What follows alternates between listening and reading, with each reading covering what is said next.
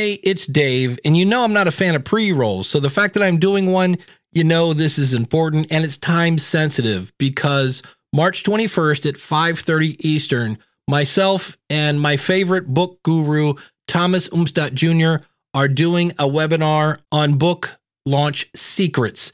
And if you go to schoolofpodcasting.com/book launch, you'll learn more about it. But I just wanted to get this in here because that's right around the corner. Again, schoolofpodcasting.com/book launch. It is something we all do. I hear it time after time after time. And that is when it's time to promote something of our own, we are horrible. Welcome to Profit from Your Podcast. Proven strategies to turn listeners into a livelihood. Here's your host, Dave Jackson. I'm not making this up. I will hear somebody and they're ready to promote their own products and services, and it'll sound something like this. And this is really not an exaggeration. Hey, if you want to, you can, you don't have to, but if you want to, I have this, it's a service. It's if you need some help, or if I could help, if you don't have to, but if you want to, it'd be great. The website is .com, and they say it so fast that nobody could ever understand it. It's amazing. And okay, thanks so much. I look forward to working with you. And you're like, wait, what was that? What did just, and when I hear that with a client, I'll be like, what was going on there? And they'll say, well, I don't know. I feel so salesy when I do that. And I think this is tied into a really bad stereotype from the 1970s of the typical used car sales guy who doesn't care about the customer, just wants to make a buck, and he's going to sell you a bucket of bolts that might make it off the lot. And I understand that. That's a legit feeling. But number one, it's not the 1970s, and used car sales guys are actually pretty nice. I know a few.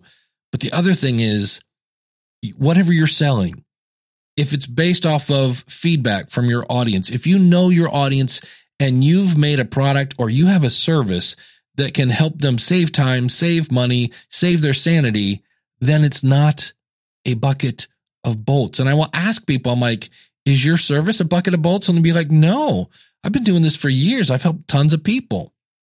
Yet they don't have that confidence when they tell their audience about it because they think they're selling them something, and you're not. And many moons ago, I actually taught sales training. My background's in teaching, and it's a hard mental kind of hurdle to get over. Zig Ziglar is a phenomenal old school sales trainer, very entertaining. So when I talk about if you can educate me as you entertain me, any Zig Ziglar book on sales is great. And it really is about, instead of trying to sell somebody that you have, so change your mindset. Instead of thinking about it like I'm selling a product or service, you're informing your potential customer on how you can help them. You're not trying to give them and force something down their throat that they don't need. You're just letting them know, hey, here's how I can help you save time, money, or sanity. If you're interested in it, here's how you can contact me, and do it slowly, do it purposely, do it in a way that shows confidence that you believe that what you're saying is true. And you just told me that your service is not a bucket of bolts. The last thing I would point out on this is, where do you do this? And I know some people like to do it at the beginning of the show because they're afraid nobody's going to make it to the end of the show. And to which I say, well, then why isn't your content good enough to hold their attention? But I understand that. I have heard people say something like, this podcast is brought to you by the book Profit from Your Podcast. I'll talk more about that in a minute. So they'll kind of do a little baby branding there. And then what I see a lot of people do is they will wait to the end of the show, the very end. And then what I hear, and this is hard to do one call to action is hard, but I actually was working with someone and they did not 5, not 6, not 7, but 8 calls to action. And I just said, do you really think somebody remembers what call to action number 3 was? And so it's hard to have just one call to action, but you have to think about, what do I really want people to do? And I'm here to tell you, the one that drives me nuts is when people say, hey, please rate and review my show. It helps me get found. That is not true. And by that, I mean, it's not true. Please quit saying it.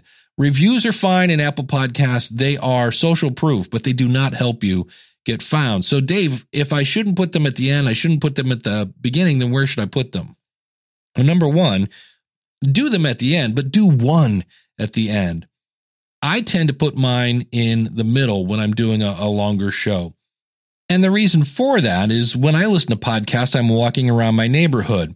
And I basically, as I'm walking out the door, I find a podcast to listen to, I hit play, and then I put it in my pocket. So if somebody starts doing an ad in the middle of a show, I'm not grabbing my phone and hitting fast forward. If it's there at the beginning, hey, it hasn't made it to my pocket yet.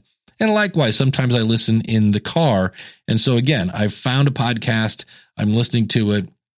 And if I do it later in the middle, then I feel, and it's just my opinion, but I feel based on how I listen, you are going to have more people listen to it because they're busy doing something else. It's one of the great things about podcasting is that you can multitask. So that would be the other thing. When you do your pitch, do it in the middle.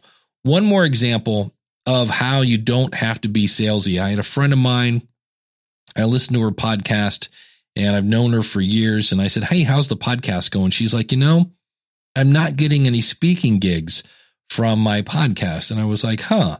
And I went and listened to a couple episodes and I came back and I said, I don't hear you talking about your speaking gigs. There's no pitch. There's no nothing. And of course, what did she say? I don't want to be salesy. And I said, it doesn't have to be salesy. It could be as simple as this. Hey, I was speaking at a high school last week, and one of the students came up and they asked me a question, and I thought, wow, that would be a great topic for an episode. So today we're talking about blank. And I said, right there, your audience now knows that you speak to high school kids, or at least you're a speaker. I said, but if you don't mention it, they're never going to ask you to come speak. You have to plant that seed in their brain. So keep in mind, it doesn't have to be super salesy. It can be just a casual mention to let people know. And then if you want to do an actual pitch, do it slowly, do it purposely, do it confidently. And I would recommend doing it in the middle. And then you can kind of tease your content. You can say, hey, when we come back from this quick break, I'm going to explain how doing blah, blah, blah will save you time and money. And then do your pitch. Kind of hook them in so they don't fast forward and they stick around for the rest of the show. If you're trying to make money with your podcast and for whatever reason your show isn't growing or it's just not getting the results you want, I'd be happy to do a quick strategy call with you. Go out to profitfromyourpodcast.com while you're out there, pick up the book. And if you want an autographed copy, that is now an option. Thanks so much for joining me on my mission to polish your podcast and buff out the boring. I'm Dave Jackson from the School of Podcasting.com. We'll see you again real soon.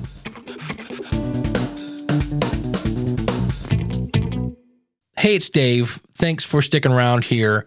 Again, this is not the norm, but we've kind of got a time-sensitive issue here because this webinar is March 21st about book launch secrets. It's myself and Thomas Umstadt, and then he's going to talk about this course. And it's going to basically go over everything you need to know about launching your book. And you'll learn proven principles and methods to help your next book or get your first book off the ground like a rocket.